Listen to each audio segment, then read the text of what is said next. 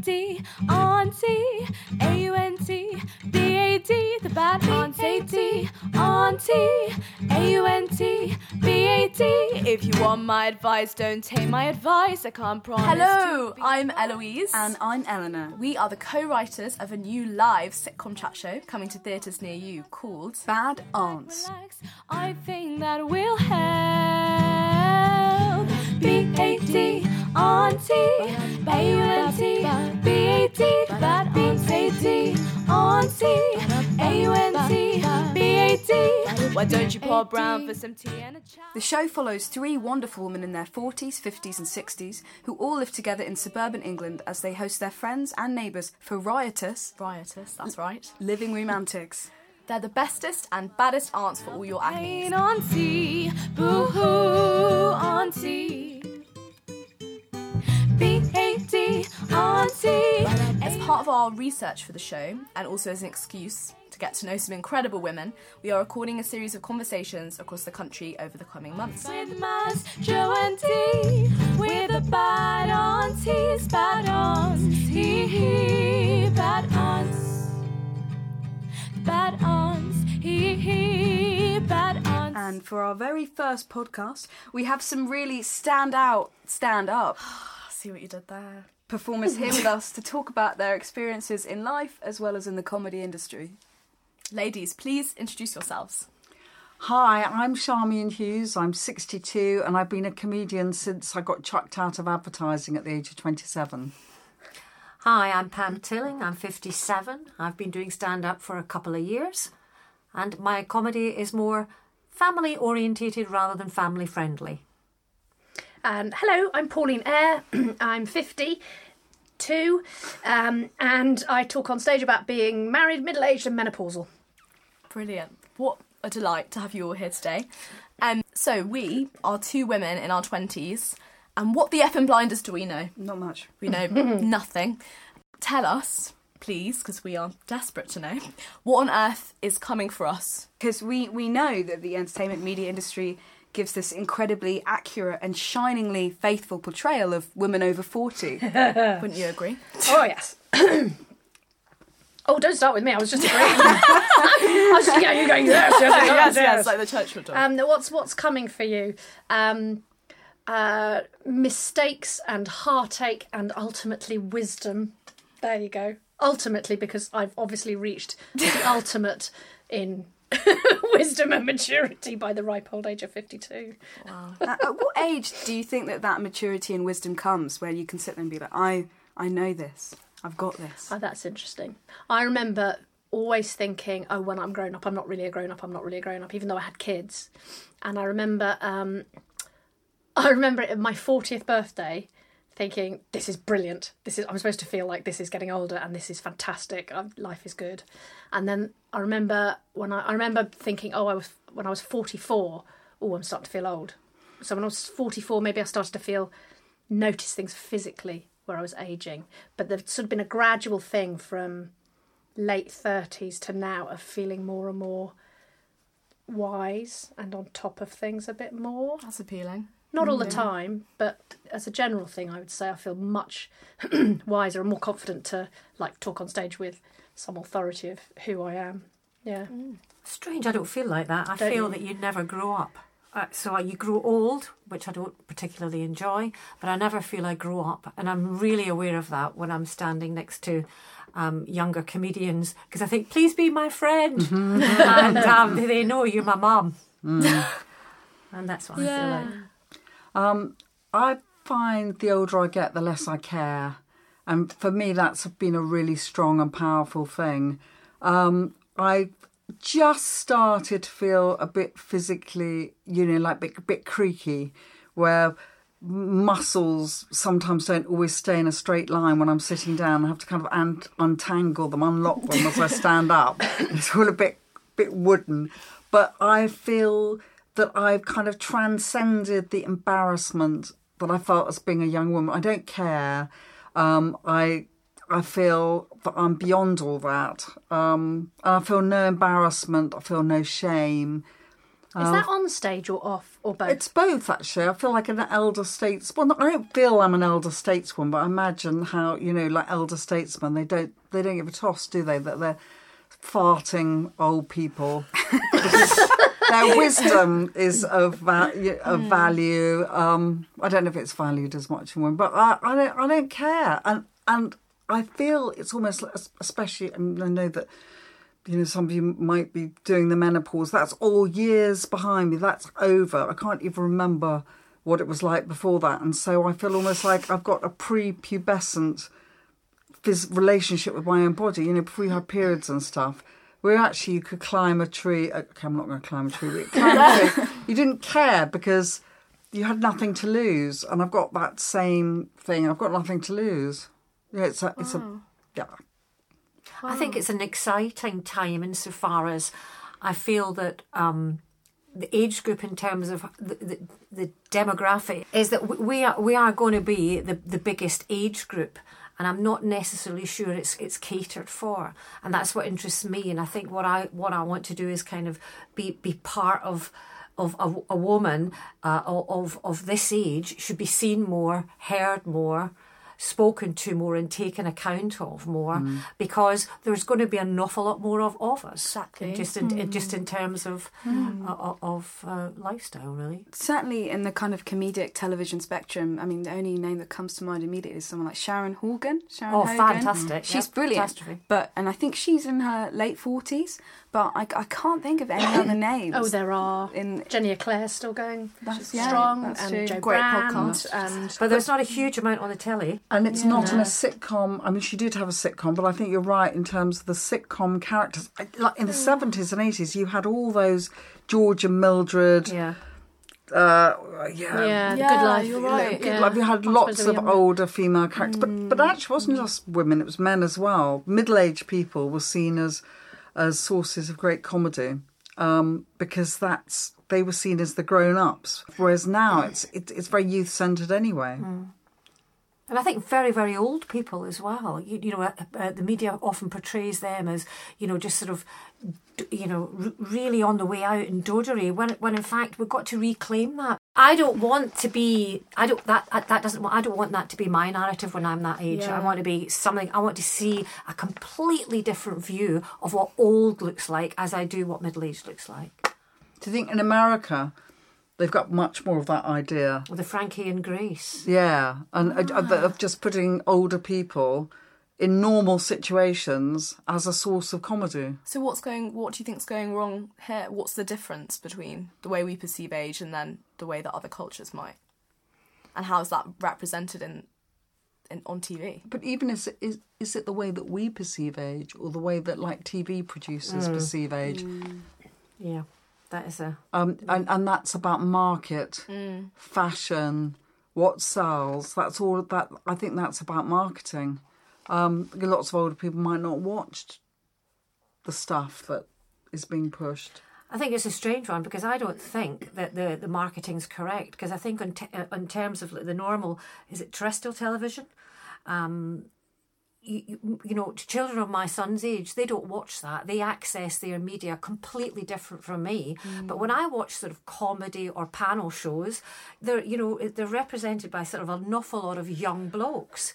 And where are the middle-aged females in that? And it's the middle-aged folk and the older people that are actually accessing that. Yeah. My son at 25 doesn't access television the same way that I do. What kind of stuff does he watch on media when he's watching stuff? He'll watch all sorts of, American stuff, or just not necessarily BBC chat, or a BBC panel show. That just won't be what he's looking at. It's so different from, I guess, there's a big watching divide in that you have lots of people who are just on Netflix now. A lot of young people don't even own a television, so they're just not going to be accessing. I think you're completely right in that people are really actually missing a trick in this kind of youth-driven haze. So are there older people on Netflix? Me. Bad Auntie, AUNT, What kind of reception do you receive for your work, and how much do you think your age is involved in that? For me, I find I get a good reception, but I have to spend the first 30 seconds as I go on stage, or the first thing I say, or my first gesture, is to make sure that audience know that I'm not a dinner lady that's wandered on accidentally, and that they're safe. I'm not going to try and get off with them.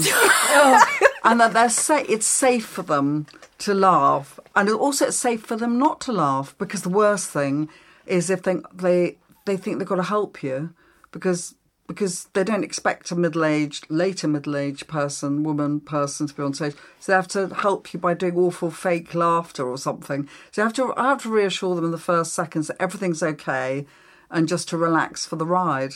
I'm not with any innuendo. Yeah. I've found the audience more because of the content that I talk about.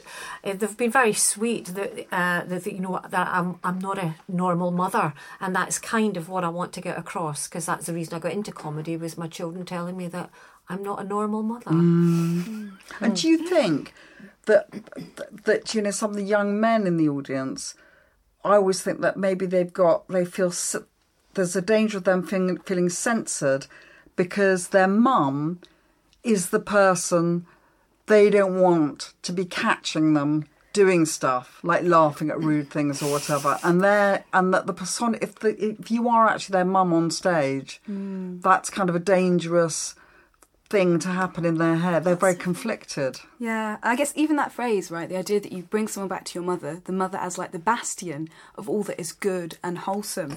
And I thought that was interesting, the way you say you kind of have to make people feel more comfortable and that they're almost scared when you come on stage. Like, we can't smoke now. That wasn't your fault. And I'm particularly interested to how that translates across to something like heckling. If any of you found that you've got different kind of heckles from audience members than, say, if you were a man in your mid-20s. The highlights and the lowlights. I have to say, people who don't do comedy, it's always the first question. I'm not saying it wasn't the first question you asked, but it's this idea of, and what about heckling? What about heckling? And it's so rare. Heckling is so rare. And most of the situations where there's been somebody talking, they're not, people don't know what heckling is. So I got heckled. I did the BBC New Comedy Act last year, and I walked into a massive, massive comedy club, 400 people, absolutely packed out. And it wasn't a normal comedy audience. It was a Radio 4 audience. So they were all, I just walked out thinking, hello, these are my people. The place was full. And as I was talking, a bunch of women in the front row were just loving all the menopause stuff and just talking back to me. It was a big learning curve, of course, because, knowing that it was going on the radio and it was horrid. And that was really interesting. That's not heckling, but I came off thinking, that got really ruined for me because there were people talking back to me and I didn't know whether to take them on and chat with them or not, because I was being very clearly timed and it was going out on the radio, and would they be heard on the radio? Maybe I should just ignore it, and all that was going on in my head. It's very rare that you have somebody just standing at the back shouting, I've got a boner, which did happen, but but that's the only time I can ever say that somebody just shouted something out, and it was that.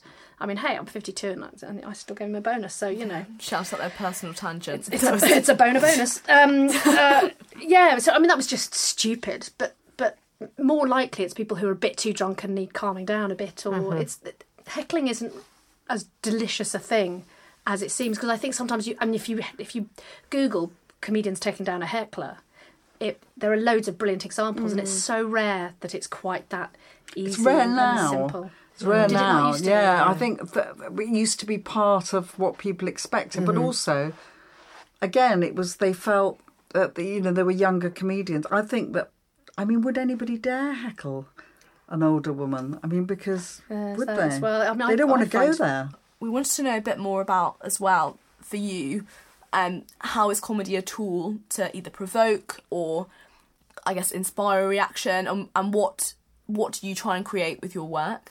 What's your kind of aim, if you have an aim? I think for one of the reasons I wanted to perform comedy is because the reason I love it is that it's the one place really, or kind of art form, where you go and the purpose is to laugh. It's not that, you don't go to an art gallery for the purpose to laugh, but you do go to a comedy club where the purpose is to laugh. And that is truly wonderful. And that's what I really enjoy. And that's what I want to do. I don't go to a comedy club to be challenged, to be to make me necessarily think about things in a different way, although that may happen. I just want to laugh, and hopefully I can,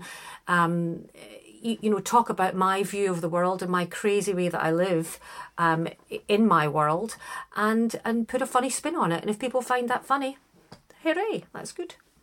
That's about it, really. That's lovely. I have an agenda. I do have an agenda. I didn't set out to have that, but I think one of the marvellous things about being older when I started was that I know who I am, I know where my politics is, and I know what I believe about the world. And so I've never said anything self-deprecating on stage. I never put myself down. I always put myself up.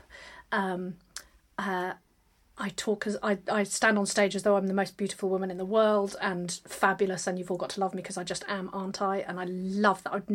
It's not always what's going on in my head. It's never what's going on in my head, but it's so I am very strongly about body confidence and feminist, and I never set out to be a feminist comic, but the good things I've written, the things I think are good that I've written, the good things I've written are all feminist. They're all feminist. They're always about those topics. And then it was never sort of intentional, and it's not necessarily the great big capital F on the beginning. It's just what I find funny and what riles me up. And what riles me up tends to be what makes people laugh, I think. Yeah. But then I do some really old-fashioned material about my husband as well. That's quite an old-fashioned thing to do, just talk about my relationship. It's a rich store for laughs. Well, yeah, menopause is the comedy gift that keeps on giving as well. What about you, Shannon?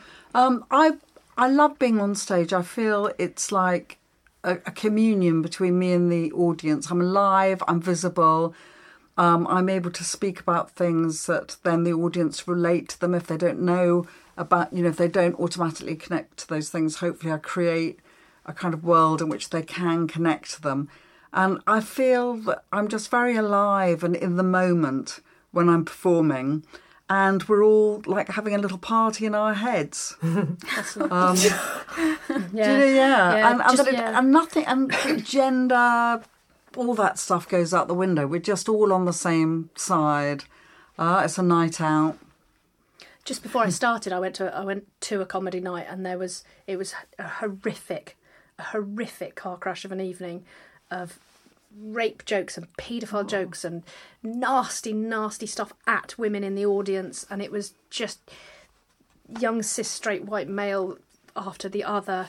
And then at the end, on came a comedian who talked about she was practicing stuff for her Edinburgh show, and she was talking about being sectioned, and she was talking about self-harm but in a funny way, and it blew my mind. And I spoke to her afterwards and said, how can you have the strength to do that after everybody else has had such a different agenda, if you like, to have the strength to come on at the end? Didn't you just want to run away? And she said, no, that's why you must perform. Because I thought, God, if I was supposed to be on next, I don't think I could go on.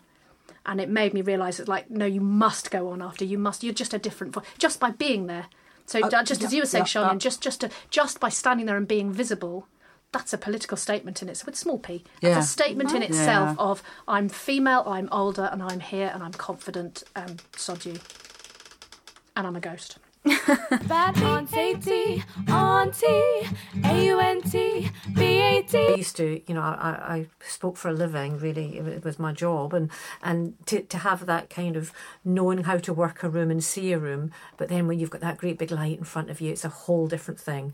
You really have to just imagine that they're all laughing and loving you. What was your job? My job? Yeah. I used to, I spent a long time just going into different companies, explaining and teaching about their occupational pension scheme. Now that is a comedy dead end. I cannot imagine doing that. I think that's great training. I went into factories, I went into investment banks. I had to do the whole lot. Everywhere, all over the country and abroad. Yeah, that was me. That's a really interesting kind of route into. How do you go from talking about pensions to stand up? If you can be funny about pensions, Be funny be about funny pensions. anything. Well, I wasn't. Although I did write one joke in there, and that was quite strange. What was it? Well, I was talking about investments and about investing money. So and funny. saying, and yeah, you can see it's hilarious, right? And saying that you can put your money under the bed, or you can invest it with us, or you can put your money under the bed, or you could take it down to the dog racing, where you could lose everything, or you could win a lot. Hey! Oh, I thought that was hilarious. Very good. I That's did. good. Very That was good. my first joke I ever wrote, and that was like the tumbleweed. In that factory in Leeds, they all looked at me going, yeah, don't give up the day job. So you did. I did. Ultimately, yeah. What about your route into Um, stand-up? For me, it's just another freelance thing. I do loads of different freelance things. So I've been I retrained in my 40s, went back to university and became an antenatal teacher, and my antenatal teaching has become fun and funny because there is loads to laugh about in birth and looking after new babies and the stress of all of that. But it was just, and it's a similar. It's quite a creative job in that we develop creative ways of teaching things. So it's all, it's very much about active learning and not just sitting passively looking at a PowerPoint. So that creativity was fed, and also, there's a joke that I've told at every single antenatal course, and whenever I'm doing it, I always think I've done this. This is probably the first joke I consciously wrote, and but I didn't. Yeah, it just. I mean, yeah. So I teach nappy changing, and I'm always mentioning how they are the easiest people in the world to sell to new parents, because they think, if I buy everything, then it shows love for my child. Yeah. I'm doing it right if I buy everything, and they're so marketed to, and it's so wrong. And so when I'm teaching nappy changing, I have a little box of cotton wool buds, and I teach it using a doll baby. And I always pick up the box and say, you can buy one of these at Mother Care or Maman and it'll cost you $8.99. This was $3.99, came with a free Chinese, because it's a Chinese takeaway pot. There you go. And I've told that at every single, like probably 150 antenatal courses, more. And it always gets a hearty laugh from the room. It's like it fed that. So to me, going from adding comedy as well as a hobby initially, it was just Like a natural straightforward. Yeah.